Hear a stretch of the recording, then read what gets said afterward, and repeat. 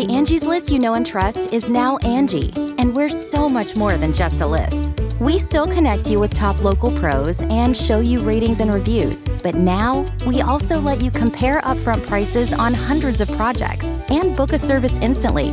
We can even handle the rest of your project from start to finish. So remember, Angie's List is now Angie, and we're here to get your job done right. Get started at Angie.com. That's ANGI, or download the app today. Angie has made it easier than ever to connect with skilled professionals to get all your jobs projects done well. If you own a home, you know how much work it can take, whether it's everyday maintenance and repairs or making dream projects a reality. It can be hard just to know where to start, but now all you need to do is Angie that and find a skilled local pro who will deliver the quality and expertise you need. Angie has over 20 years of home service experience, and they've combined it with new tools to simplify the whole process. Bring them your project online or with the Angie app, answer a few questions, and Angie can handle the rest from start to finish, or help you compare quotes from multiple pros and connect instantly, which means you can take care of just about any home project in just a few taps. Because when it comes to getting the most out of your home, you can do this when you Angie that. Download the free Angie mobile app today or visit Angie.com. That's ANGI.com.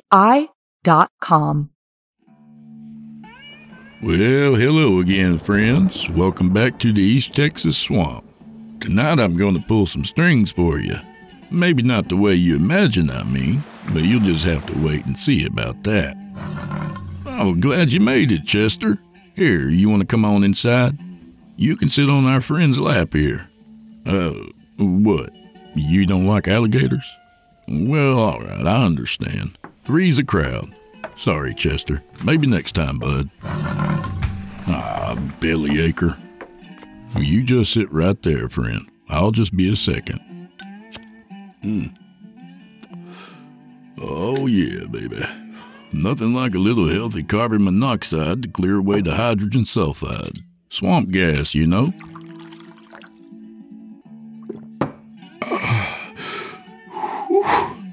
Just trying to keep a clean house out here. So smoke 'em if you got 'em and... Oh, shit, that one had a kick. I just sanitized my entire respiratory system. Drink your glasses to the bottom, because old Drew Blood has a tale to tell. If I can catch my fucking breath. This is Season 1, Episode 18 of Drew Blood. Some folks call him Drew Blood. I call him Drew Blood. Reckon you're listening to the standard edition of the program. If you want ad-free versions, visit simplyscarypodcast.com. Click Patrons in the upper menu. I reckon you get instant access at Chillin' Tales for Dark Nights. Thank you. Reckon where that potted meat is. Let's get down to business. Tonight we return to the Black Pantheons of literary heavyweight Curtis M. Lawson, a man who can charge sigils just by looking at them. Seriously, I've seen him do it. Creepy stuff. Anyway, this one tells the real story of Pinocchio, not the cute children's version you might be more familiar with. See, playing with puppets isn't all fun and games. So, without stringing you along any further, from author Curtis M. Lawson, I give you Pinocchio in the Black Pantheon. Once upon a time, a deep rumbling issued from Geppetto's stomach. A half a loaf of stale bread sat in his cupboard. It was to be saved for tomorrow. Meals, inasmuch as you could apply the term to a few slivers of bread, had become a once-a-day event. The life of a puppeteer was meager at times, especially when there was superior competition. The Marionette Theater of Dante Lassesse, a young and talented puppet master, had left Geppetto's work seeming dull and old-fashioned. Dante's shows included innovative design, elaborate stages, and mechanical props, while Geppetto's creations showed a traditional aesthetic and skilled craftsmanship. Dante's puppets were wild, bizarre, and varied, Geppetto was true to the past. Dante was forging the future. The old puppeteer had tried to compete with his younger competition, of course. His workshop was filled with failed experiments, abominations carved from wood. While his rival's work may have been odd and stylized, Geppetto's own attempts to break away from tradition were frighteningly alien. Decapitated pharaonic figures with tongues darting out from their gaping necks sat discarded beside blind sorcerers with mouths fixed in eternal screams of madness. Tiny wooden frogmen hung from their strings, the wind making them dance around a winged squid with jointed tentacles. These were more than failures. They were ugly, unchristian things. Geppetto found it disturbing that his mind had summoned such images. And what had inspired him to give those nightmares physical shape? Desperation and hunger, he supposed. This experimentation with his monstrous creations met poor reception. His new puppets were too grotesque for the public's taste, too grotesque for his own taste as well. Now Geppetto placed his last hopes of saving his career in a most peculiar solution that promised to make his traditional marionettes far more intriguing than Dante's mechanized props or wild designs. In more bountiful times he would have scoffed at such nonsense. Hunger and fear are the parentages of faith, though. Geppetto found his hope in the pages of an ancient text. If it worked, this would ground his show in the old rather than the new. Being an elderly man, he took comfort in old things. The text, a small booklet bound together with leather cord, was called the Libro delle Navi. He had been given the book by an old gypsy woman in his youth. The woman had been so impressed with his show that she had gifted the text to him, claiming it was a priceless study on puppetry. The volume, which had been morbidly amusing, depicted formulas and incantations for animating marionettes with a life of their own.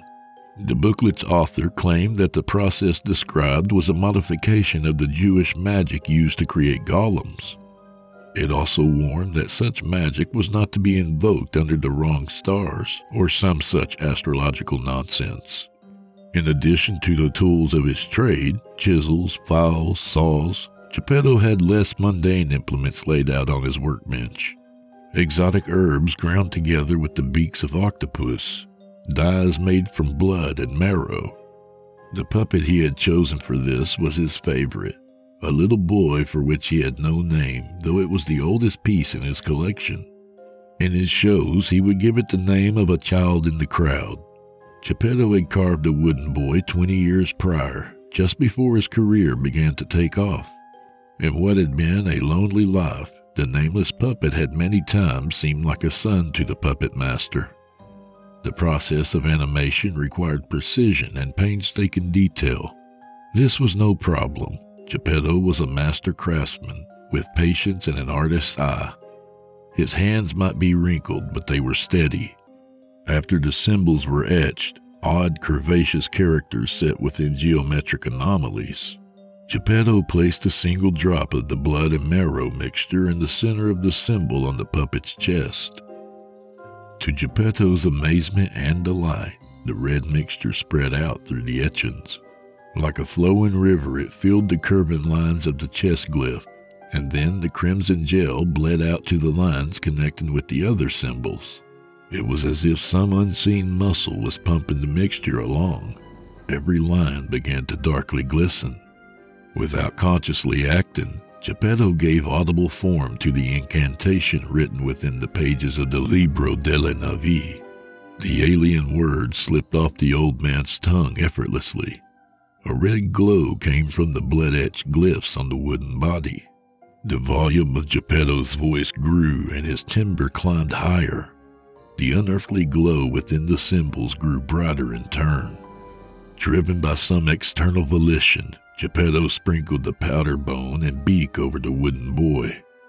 As the final words were invoked, the iridescence faded and the wooden boy's mahogany eyes shot open in a quick and violent manner. Behind them were windows to the star-smeared blackness of space. If the eyes truly are the gateway to the soul, Then whatever spirit gave life to this puppet was as old and as dark as the void between worlds. With his heart in his throat, Geppetto commanded the puppet to rise. A moment later, it did just that.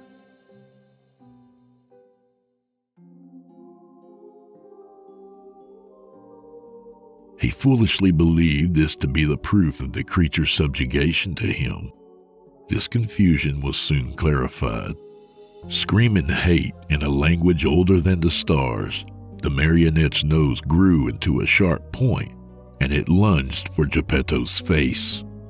Though the words were foreign to the aged puppeteer, their meaning was clear.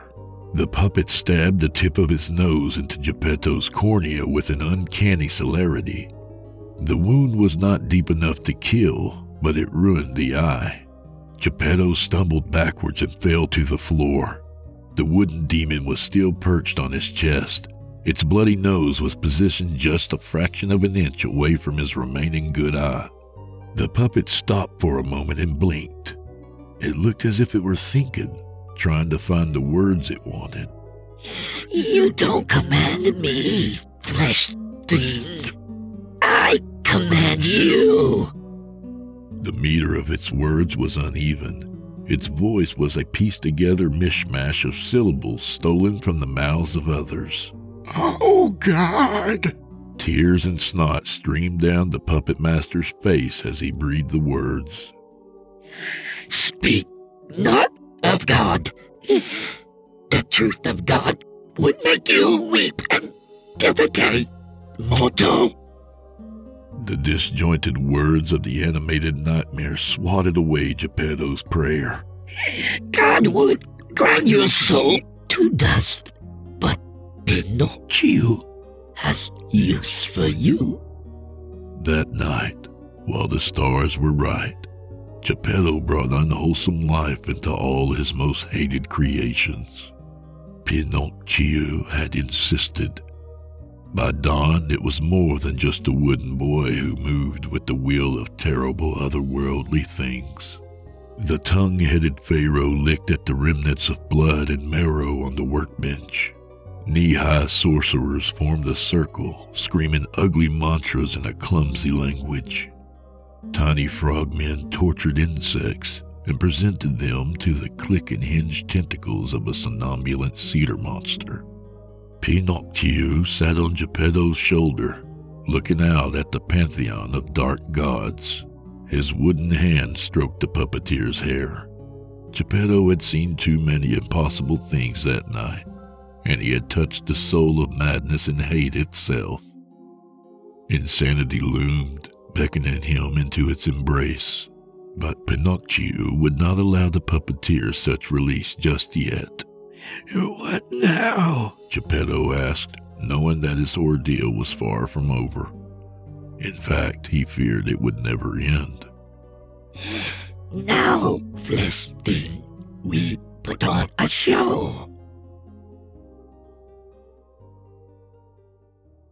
The Angie's List you know and trust is now Angie, and we're so much more than just a list. We still connect you with top local pros and show you ratings and reviews, but now we also let you compare upfront prices on hundreds of projects and book a service instantly. We can even handle the rest of your project from start to finish. So remember, Angie's List is now Angie, and we're here to get your job done right.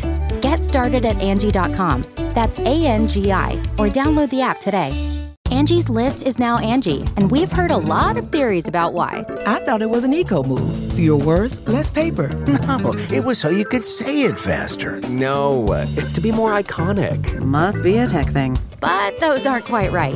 It's because now you can compare upfront prices, book a service instantly, and even get your project handled from start to finish. Sounds easy. It is, and it makes us so much more than just a list. Get started at Angie.com. That's ANGI, or download the app today. Dante Lassesse was an egoistic young man. He was the kind of person who, with a mixture of luck and natural talent, had met with success early on in life. Success had come to Dante a bit too easily, though, to the detriment of his character.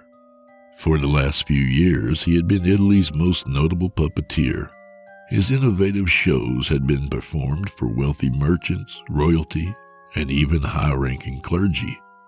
He was indisputably the only performer in his field that mattered. Why then was he hearing so much chatter about Geppetto's stringless wonders? What could that washed-up has-been be doing to garner so much attention? Fate, rather than luck, provided an opportunity for Dante to see the wonders of Pinocchio in the Black Pantheon. As Dante was packing up his own show, he was approached by a young woman with a lunatic gaze. Her bulbous eyes looked like they wanted to escape her face. She extended her arm toward Dante, offering him a handwritten flyer. "Do come see the show," she said with an uneven voice. The flyer boasted of a wooden boy with eyes like a midnight sky in August. Scrawling letters promised the Black Pantheon who calls fire from the sky, and several other outlandish claims. All things could look impressive with proper calligraphy, thought Dante. He was skeptical that Geppetto could fulfill such promises. Even if the old man had crafted some innovative manner of marionette, his storytelling was juvenile and stale. To Dante's surprise, the commons which hosted Geppetto's show were teeming with spectators. Though many were natives of Florence, it was clear that a large minority had hailed from across Italy. Dante recognized several men in the crowd who had no reason to be in the city. Merchants from Milan, a prostitute he knew from Venice. Even Cardinal Benedici was in attendance, accompanied by several nuns. The people he recognized, as well as those grouped amongst him, had a look of manic delight on their faces. They all stood at the back of the audience, trembling with anticipation. Some of the Florentine locals were commenting on how these excited folks in the back had been following the Black Pantheon across Italy. After the first performance of this new show, so Dante heard from the gossiping crowd, a dozen people left their homes to follow Geppetto and glean each performance. This was happening, at least according to the rumors, at each locale where the Black Pantheon had been performed. There were darker rumors murmured on the lips of the Florentines as well. Stories bounced back and forth of how a month after the Black Pantheon had left Venice, a third of the city drowned themselves, dragging down anyone within reach beneath the canals. Wilder still were the tales that days after the mass suicide, the canals were teeming with demonic mermen.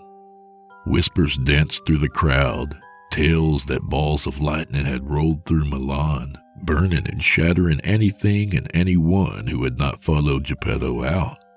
Padua was supposedly steeped in anarchy and civil unrest. Bologna, according to one young man, had been left as a ghost town with no sign of what caused the city's inhabitants to flee. Perhaps the wildest report was that Pisa had crumbled into the Tyrrhenian Sea. It was all nonsense as far as Dante was concerned. Old Geppetto had come up with a clever ploy to draw in crowds. A grim little puppet show that leaves death and darkness in its wake. People are a curious and sadistic lot. What truly intrigued Dante was the size of the stage. Dante himself worked with a large set, but this was an enormous wooden structure, scaled for a full-on work of drama. What could the Black Pantheon possibly offer to warrant such a space? 2 curtains ran across the front of the stage. A large black sheet of velvet hung from 10 foot above the stage down to the floor. The second curtain was a burgundy color which spanned a 4-foot space above the black. This higher curtain was the first to rise. The crowd hushed as a little wooden boy was revealed, sitting high up on a plank of wood above the lower curtain. His eyes were as black as night with specks of cosmic light. In those eyes each spectator could see every secret shame and pain of their souls reflected back at them. Some began to weep, others averted their gaze. Pinocchio surveyed the crowd. Taking his time, the wooden boy made eye contact with all who looked upon him. A primal and inexplicable fear encroached upon Dante's soul as the marionette locked eyes with him. A voice drifted out of Pinocchio's cellulose body. It was the small sound of a young boy, but held within was the rage and pain of Apollyon, Prometheus, and Loki. Though his words said, "Welcome all to the Black Pantheon," his tone communicated something else. It said, "I have returned, and I am your end." Pleasantly cheerful music from some unseen calliope began to play as the lower curtain parted, revealing Geppetto, who was standing with two marionettes. One was the decapitated Black Pharaoh with its flickering tongue. With his other hand he held the controls for an Arab sorcerer with insane rage permanently carved into its face. Geppetto stood silently sobbing as the two marionettes bowed at the front of the stage. The old puppeteer was haggard and emaciated. His eyes were sunken into his skull, and one had lost all color. His hair looked thinner than Dante had remembered, as did his body. The most disturbing thing about Geppetto's appearance was the presence of stitches running from the inside of his elbows to the base of his wrists. The skin around the sutures was puffy and raised red with infection. Milky fluid oozed down his arms. Health is oftentimes the cost of success, Dante thought. This notion was a desperate mental guard against the darker, more disturbing inclinations going through the young puppeteer's mind.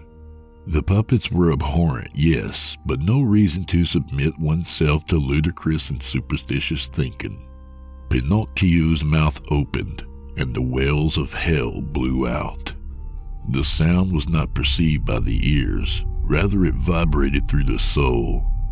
Following the infernal resonance, Pinocchio struggled to find words in the limited language of man that would properly express his anger and intent. It was like an exterminator screaming at insects as to why he was killing them.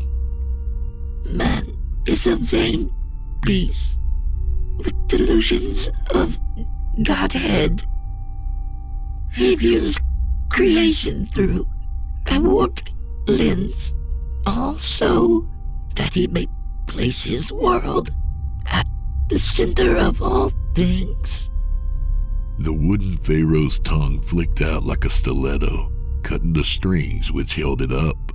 With no support from the puppet master, the wooden king stood proud and moved of its own accord. The tiny hands of the screaming sorcerer lit bright with flame, burning away its tethers. Even as the two puppets leaped off the ground and began clambering up Geppetto's arms, Dante's mind was wildly grasping for logic and reason. The fire could be explained by a device of flint and alcohol preps. The puppet's seeming animation could be the work of thin strings and an unseen assistant. What happened next, though, Dante could find no method to explain away. Puppets thinking they pull the strings is what you are. But we will show you the world as it is. While Pinocchio spoke, the carved monsters which had clambered up Geppetto's arms now began to unstitch him, from the elbow down to the wrist. Once his flesh had been opened, revealing soft tissue, muscle, and bone, the Pharaoh and the Arab ripped a large artery from each of his arms, letting them dangle at the wrist. Some of the crowd stood transfixed, enthralled by the violence on stage. Others cried and trembled. Others still attempted to run away, only to be met by the Black Pantheon's followers waiting at the back of the crowd. Any who tried to leave, be they man, woman, or child, were met with the fists, boots, teeth, and nails of Pinocchio's faithful. Dante looked around as an orgy of madness developed. The gathered spectators were beginning to cry and laugh. Men were grabbing the closest people to them, regardless of sex or age, and forcing themselves upon them. An old woman only a few feet from Dante began to pleasure herself with one hand while clawing deep gouges into her own face with the other. On stage, Geppetto's arteries ascended skyward, causing the old man's arms to jerk upwards. The bloody organic string skithered straight into the hands of Pinocchio above. Dante felt insanity overwhelming him and tried to fight it off with logic. Looking toward the stage, watching the old man paraded about like a marionette, he could read Geppetto's lips. Kill me. Dante wished he could oblige Geppetto. Instead, he decided to flee.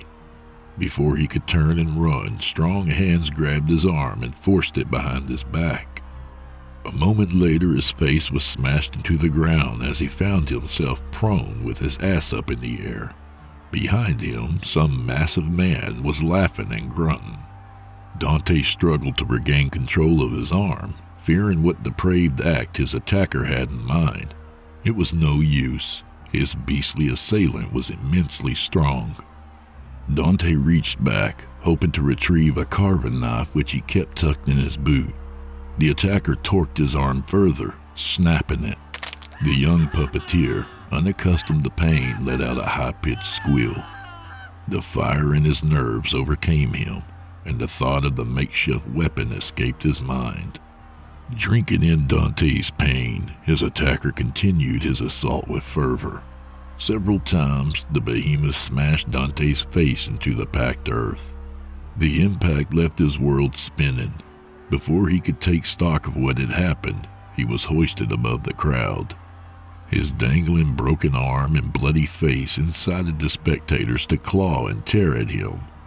Ungodly pain overcame Dante, as a half-dozen Florentines screamed out blasphemies and ripped the flesh from his bones.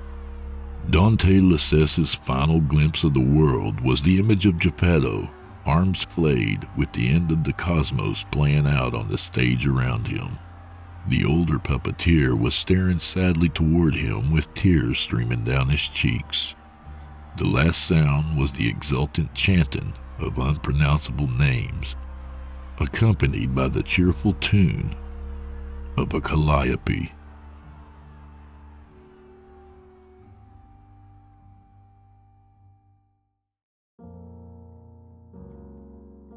From the darkness of his crate where Pinocchio kept him between performances, Geppetto wept. He had learned to become virtually silent in his sorrow. The demonic things which possessed his puppets took immense delight in his suffering, and he would not willingly feed their depraved appetites. He imagined that even in his silence they could somehow taste his pain, seeping through the pores of his glyph-etched wooden prison. Pain was the reason Geppetto was allowed, or perhaps forced, to keep his sanity. Nature would have delivered any man to the merciful arms of madness if they had seen a fraction of the horrors which he had witnessed. The Black Pantheon willed that the puppeteer be restrained within the confines of lucidity. His suffering was married to his sanity, and his suffering was a key part of the show. He was a symbol to mankind that resistance met only with despair. Despair was worsened by hope. Geppetto still hoped, albeit faintly, that Pinocchio could be stopped. It was this tiny spark in the darkness which had inspired the wild gambit that he was now waiting for to pan out. Geppetto, having something of a reputation, was allowed to solicit spectators in new cities.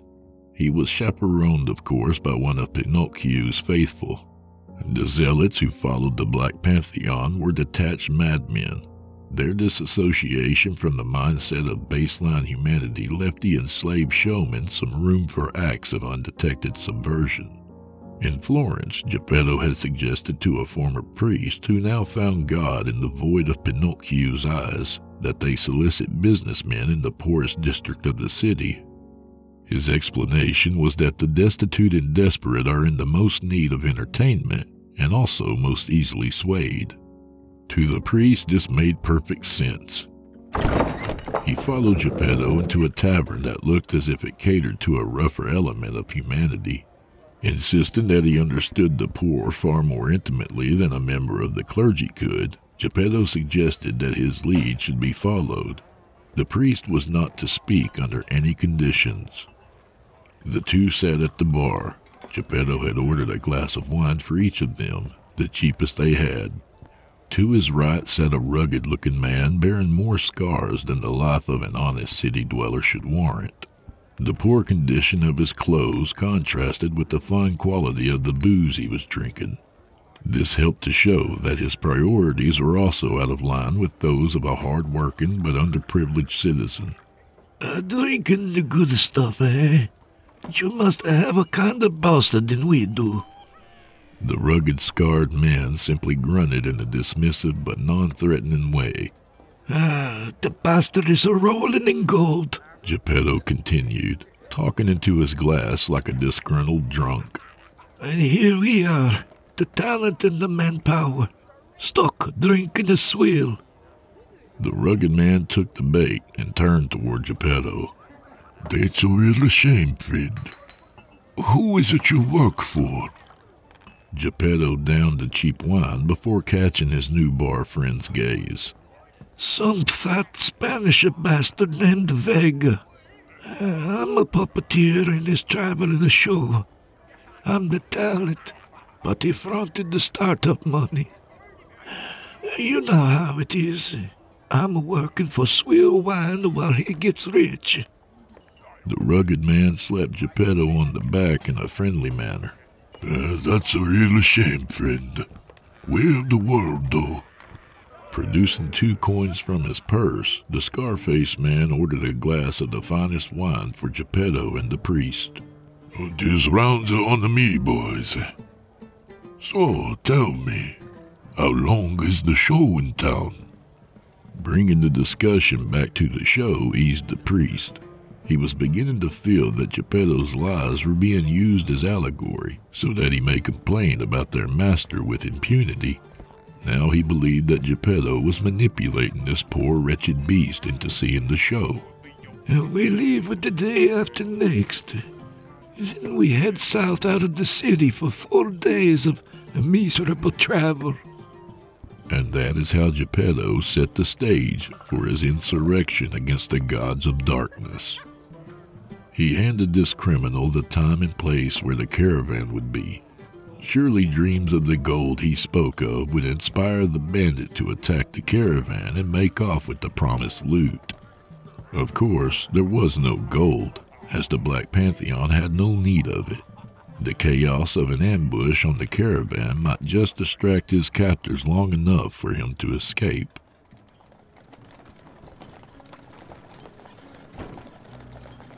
Despair and hope danced in Geppetto's head as he waited for the attack, which might never come.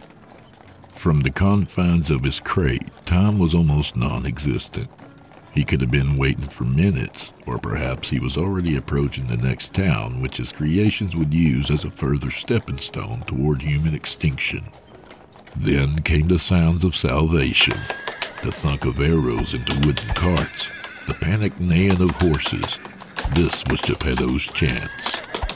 The waning moon hid behind a veil of clouds, diffusing what little light there was into a glowing haze. The dim light from the will-o'-the-wisp sky was obscured further by the thick canopy of overhead leaves which made this portion of road seem more like a tunnel. Antonio could not have asked for better conditions. Just as the drunken puppeteer had told him, the caravan of the Black Pantheon clunked and clattered down the road. It was odd that they traveled at night and with no lamps or torches. The puppeteer had explained that his boss was a greedy bastard, not prone to waste time on frivolities such as making camp for the night. In that light, Antonio reasoned the lack of light made sense. With all that gold, they wouldn't want to call attention from bandits. Still, there was something unsettling about the dark procession of carriages. Having waited for the majority of the carts to hit a wide turn in the road, one that would make it hard to run forward or retreat, Antonio whistled. On his signal, arrows began to rain upon the caravan. The horses were the first targets, beating painful ends as razor-tipped shafts tore through their muscled flesh. As the beasts fell or panicked, the carts came to a quick halt, some of them tipping onto their sides. The scene was a mess of shattered wood, spurting blood, and the frantic screams of animals in pain. Antonio watched 8 of his men drop their bows and rush toward the carts. Descending upon the caravan, each man produced a weapon more conducive to close-up fighting, stilettos and clubs mostly. Antonio himself stayed in the wood line with 2 other archers. If there happened to be a real fighter amongst the showmen, it would be better for someone else to discover it. That kind of thinking had served him well in a long life of crime. No sooner had the bandits began breaking open the doors of the carts and carriages than the zealous servants of the Black Pantheon poured out of the vehicles with mad rage. Antonio's men began the melee strong, smashing the skulls or introducing organs to the cold kiss of steel. Less than a minute passed before the tide had changed. In their previous experience, ambushes on artisans were met with panic and submission, but the servants of Pinocchio knew no fear. The faithful fought back with no concern for themselves. The bandits were overwhelmed by both sheer numbers and raw ferocity. The members of the caravan lunged at their armed aggressors with nothing but fists and teeth. Antonio watched from the trees, astounded as this mass of human monsters ripped his men to bits. Neither knife nor club had any effect unless the blow delivered an instant kill. Pain was not a factor for them. The remaining archers loosed arrows into the mob of lunatics who tore, beat, and ate their partners in crime. Antonio, gripped by a deep and primal fear, took several steps back. Fear, in Antonio's opinion, was a powerful survival tool. But like all tools, it had to be controlled and mastered. This payday could still be salvaged if he kept a cool head. Embracing the darkness like a protective cloak, he hoped the mob would see only the other 2 men. It seemed that this was indeed the case, as several blood-drenched psychotics turned their gaze toward the wood line. He quickly flanked around the corner of the bend, hoping the horror show on the road would cover up the noise of his steps. His eyes bounced back and forth between the madmen storming toward his archers and an ornate cart with barred windows. Antonio waited a few seconds, looking for any sign of life in what he was sure was the bank carriage. There could be a guard or 2 in there, covering the gold under any and all circumstances. Better to fight a few professionals than the swarming mass of crazies just around the bend. With that thought in mind, Antonio made a hasty break for the carriage that he believed was his last chance at the money. Powered by adrenaline and fear, the scar-faced bandit raced across the road. In one single motion, he burst through the door of the carriage. Antonio was amazed to find no guards at all.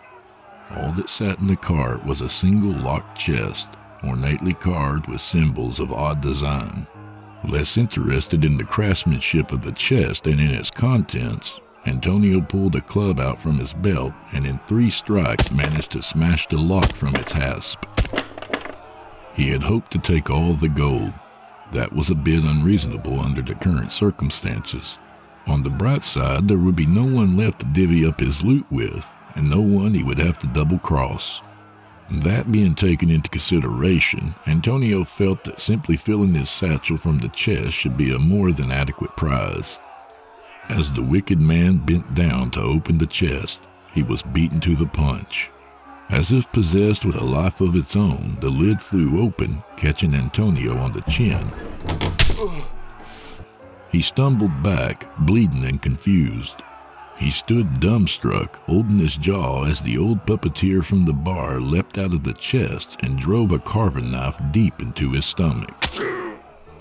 Lying on the floor, bleeding and unable to crawl away, Antonio listened to the fleeing steps of the old man.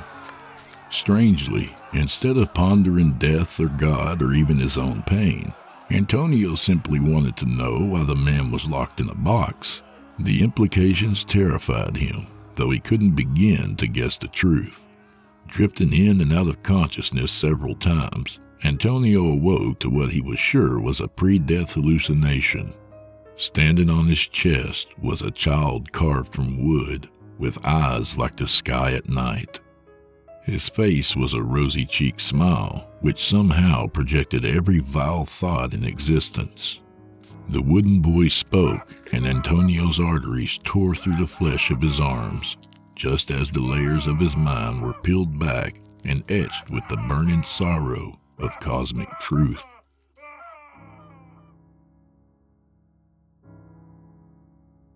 You can live out your MasterChef dreams when you find a professional on Angie to tackle your dream kitchen remodel. Connect with skilled professionals to get all your home projects done well. Inside to outside, repairs to renovations. Get started on the Angie app or visit Angie.com today. You can do this when you Angie that.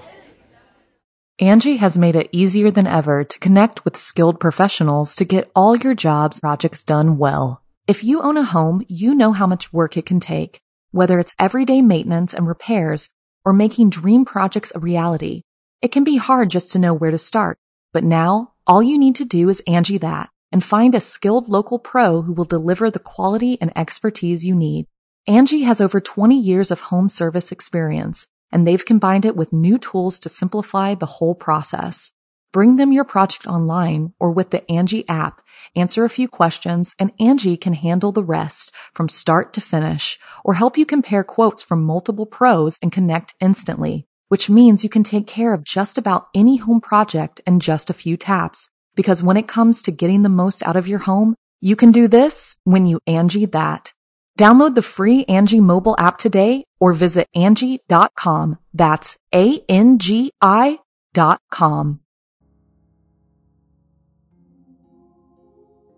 Geppetto walked through the streets of Florence, unafraid of what the public might infer from his blood-drenched clothes or the festering stitches on his arms. There was no public left, or at least very little. Those not already left as awful in the streets were gibbering in corners or delighting in the most extreme masochisms. When one of the crazed denizens of this glorious city-turned necropolis did notice him, they were overwhelmed by awe. Geppetto was, after all, Pinocchio's chosen one. He could have run ahead to the next town on the Black Pantheon's parade of destruction. He could have warned them. But even if they paid mind to the mad ravings of a sickly vagrant, what good would it do? No sword or arrow would stop Pinocchio or the Black Pantheon. Instead, Geppetto sought out a weapon of true power which may cast out the horrors he had brought upon the world. The Libro delle Navi was supposedly based on the Kabbalistic magics of the Jews, so it was to the ghetto of Florence that Geppetto sought out the knowledge which would be his weapon of insurrection. The ghetto had not been spared, and like the rest of Florence, the streets were filled with ash, entrails, and occasional madmen. To his relief, the synagogue still stood, with only minor defacement to the exterior. The heavy wooden doors bore smears the color of rust. Thoughts of lamb-blood painted doors flashed through his mind, though it was a safe bet that this was not the blood of Annie Lamb. Weak from exhaustion, infection, and atrophy, Geppetto was barely able to push open the doors. Once inside, he was met with shock. Standing in the center of the temple, eyes set skyward, stood a rabbi. His clothes were not ripped nor covered in gore. His body bore no scratches, bruises, or lacerations. His back was to the puppeteer, though, and Geppetto was sure that what would turn around would be monstrous. He was wrong. The man that turned toward him was old but able-bodied and wore a look of humility and sincerity. The rabbi regarded Geppetto with a sad smile. His face held no sign of fear or malice. Extending both hands outward, he spoke. "Welcome, Geppetto. The Lord told me you would come." It took longer for Geppetto and Rabbi Blanus to catch up to the Black Pantheon than they would have liked. Geppetto's infections were worsening, and without the unholy magics of Pinocchio keeping him stable, death was surely around the corner. His illness made for slow travel. Eventually, after passing through 2 ravaged villages, The two caught up to the Doomsday Parade. No matter how noble, it would be absurd for two men to attack the Black Pantheon alone. Geppetto and Blannis had not come alone, though. Using puppets left over from Dante Lascelles in Florence, the puppeteer and the rabbi created new golems. One was an anthropomorphic fox with a cane, the other a blindfolded cat of similar nature. Both had been animated by methods akin to those taught in the Libro delle Navi. Blannis had explained that these puppets would be possessed by angels. The Black Pantheon was about to begin their show in the marketplace of Siena. Geppetto and Blannis stood disguised amongst the spectators. The old puppet master feared Pinocchio or one of his ilk would sense him. Blannis assured him that they were cloaked by faith. As the lunatic followers of Pinocchio passed him in the marketplace without a second glance, Geppetto began to feel more confident. Perhaps the dark gods inhabiting his puppets were not all-powerful. With a newfound, if shaky, faith in cosmic justice, Geppetto waited for the curtain to lift. It was imperative to wait for the show to begin. God had told Blannis that the masses must see the Lord's wrath firsthand. The first curtain was already up, and Pinocchio surveyed the crowd to the upbeat tune of the Calliope. "Tonight's show shall be different," the puppet said in a voice that echoed hell's thunder. The second curtain ascended skyward. On stage, in Geppetto's usual place of honor, the scar-faced thief named Antonio staggered back and forth. A terrible punishment had befallen him for causing the loss of the Black Pantheon's favorite performer. A twinge of guilt came over Geppetto for not having cut the man's throat. "Tonight, you will witness firsthand the battle for your world. The daydream of God will be ground to dust by the real thing." The starry discs that were the dark god's eyes set straight upon Geppetto as he spoke.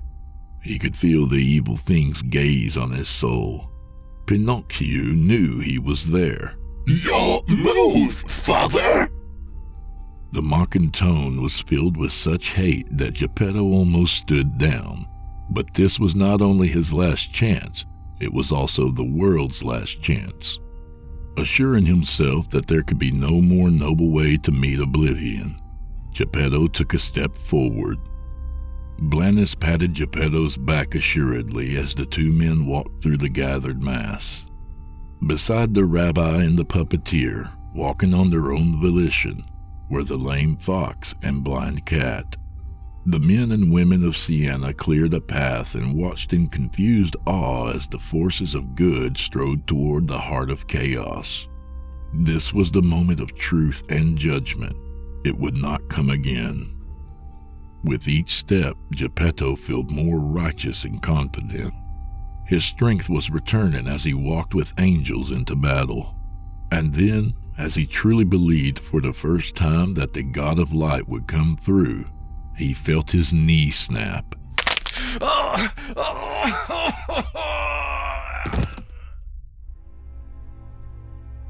Pain overwhelmed him as he hit the ground.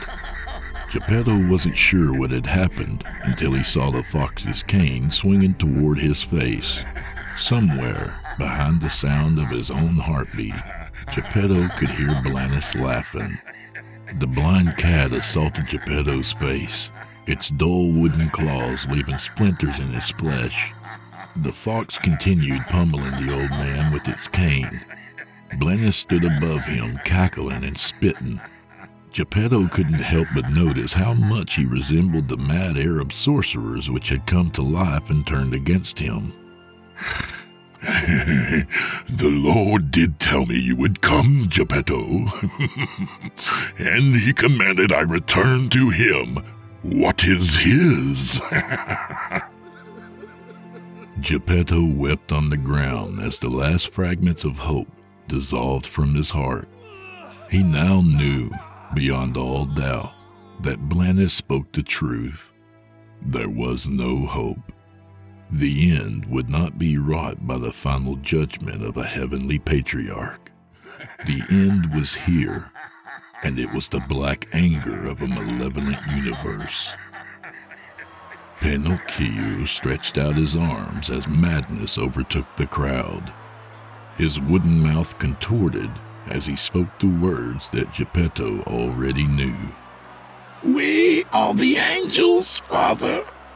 The truth of God is that he acts through we.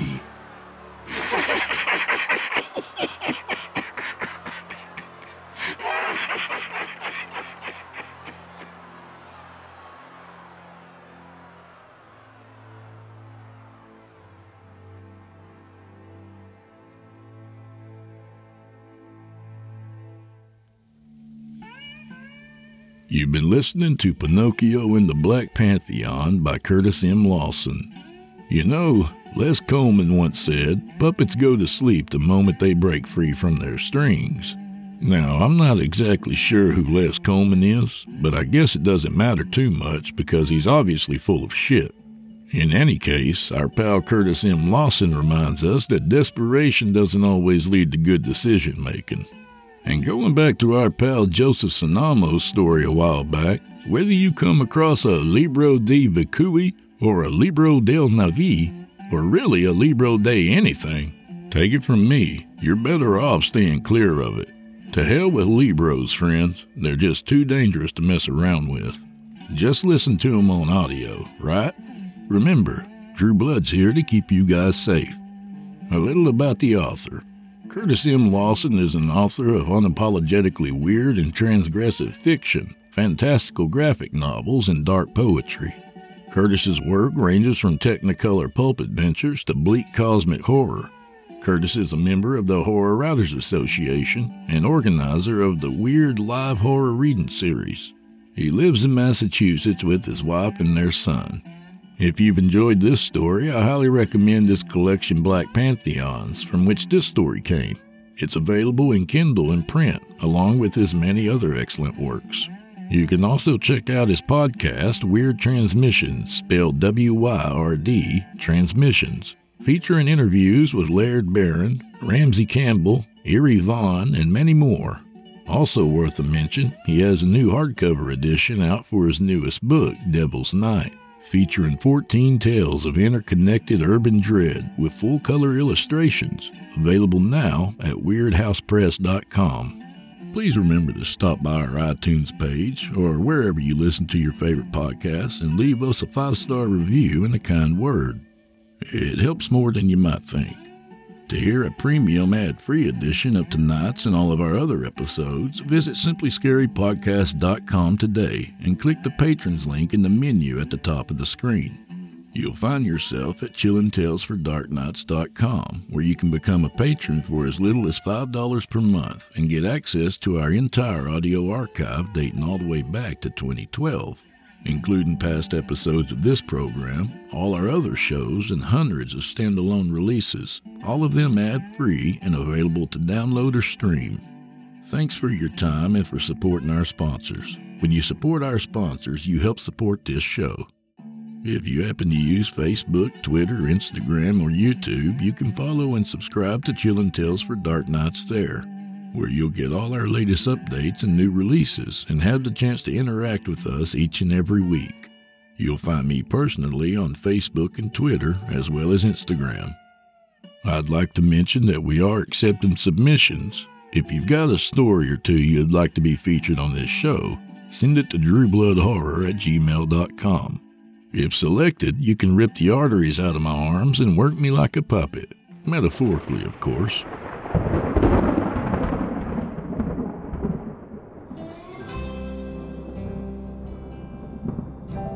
Well, friends, I'm afraid this is where we part ways.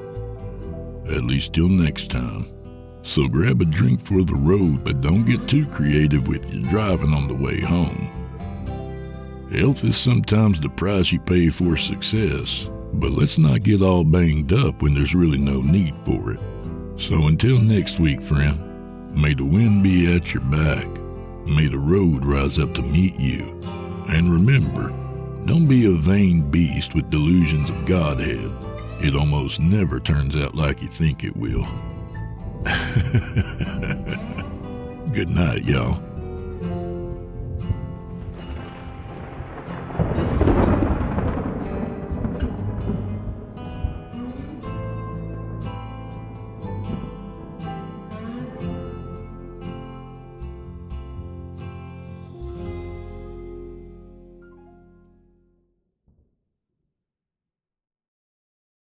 Angie's List is now Angie, and we've heard a lot of theories about why. I thought it was an eco move. Fewer words, less paper. No, it was so you could say it faster. No, it's to be more iconic. Must be a tech thing. But those aren't quite right. It's because now you can compare upfront prices, book a service instantly, and even get your project handled from start to finish. Sounds easy. It is, and it makes us so much more than just a list. Get started at Angie.com. That's ANGI, or download the app today. Angie has made it easier than ever to connect with skilled professionals to get all your jobs projects done well. If you own a home, you know how much work it can take, whether it's everyday maintenance and repairs or making dream projects a reality. It can be hard just to know where to start, but now all you need to do is Angie that and find a skilled local pro who will deliver the quality and expertise you need. Angie has over 20 years of home service experience, and they've combined it with new tools to simplify the whole process. Bring them your project online or with the Angie app, answer a few questions, and Angie can handle the rest from start to finish or help you compare quotes from multiple pros and connect instantly, which means you can take care of just about any home project in just a few taps. Because when it comes to getting the most out of your home, you can do this when you Angie that. Download the free Angie mobile app today or visit Angie.com. That's ANGI.com.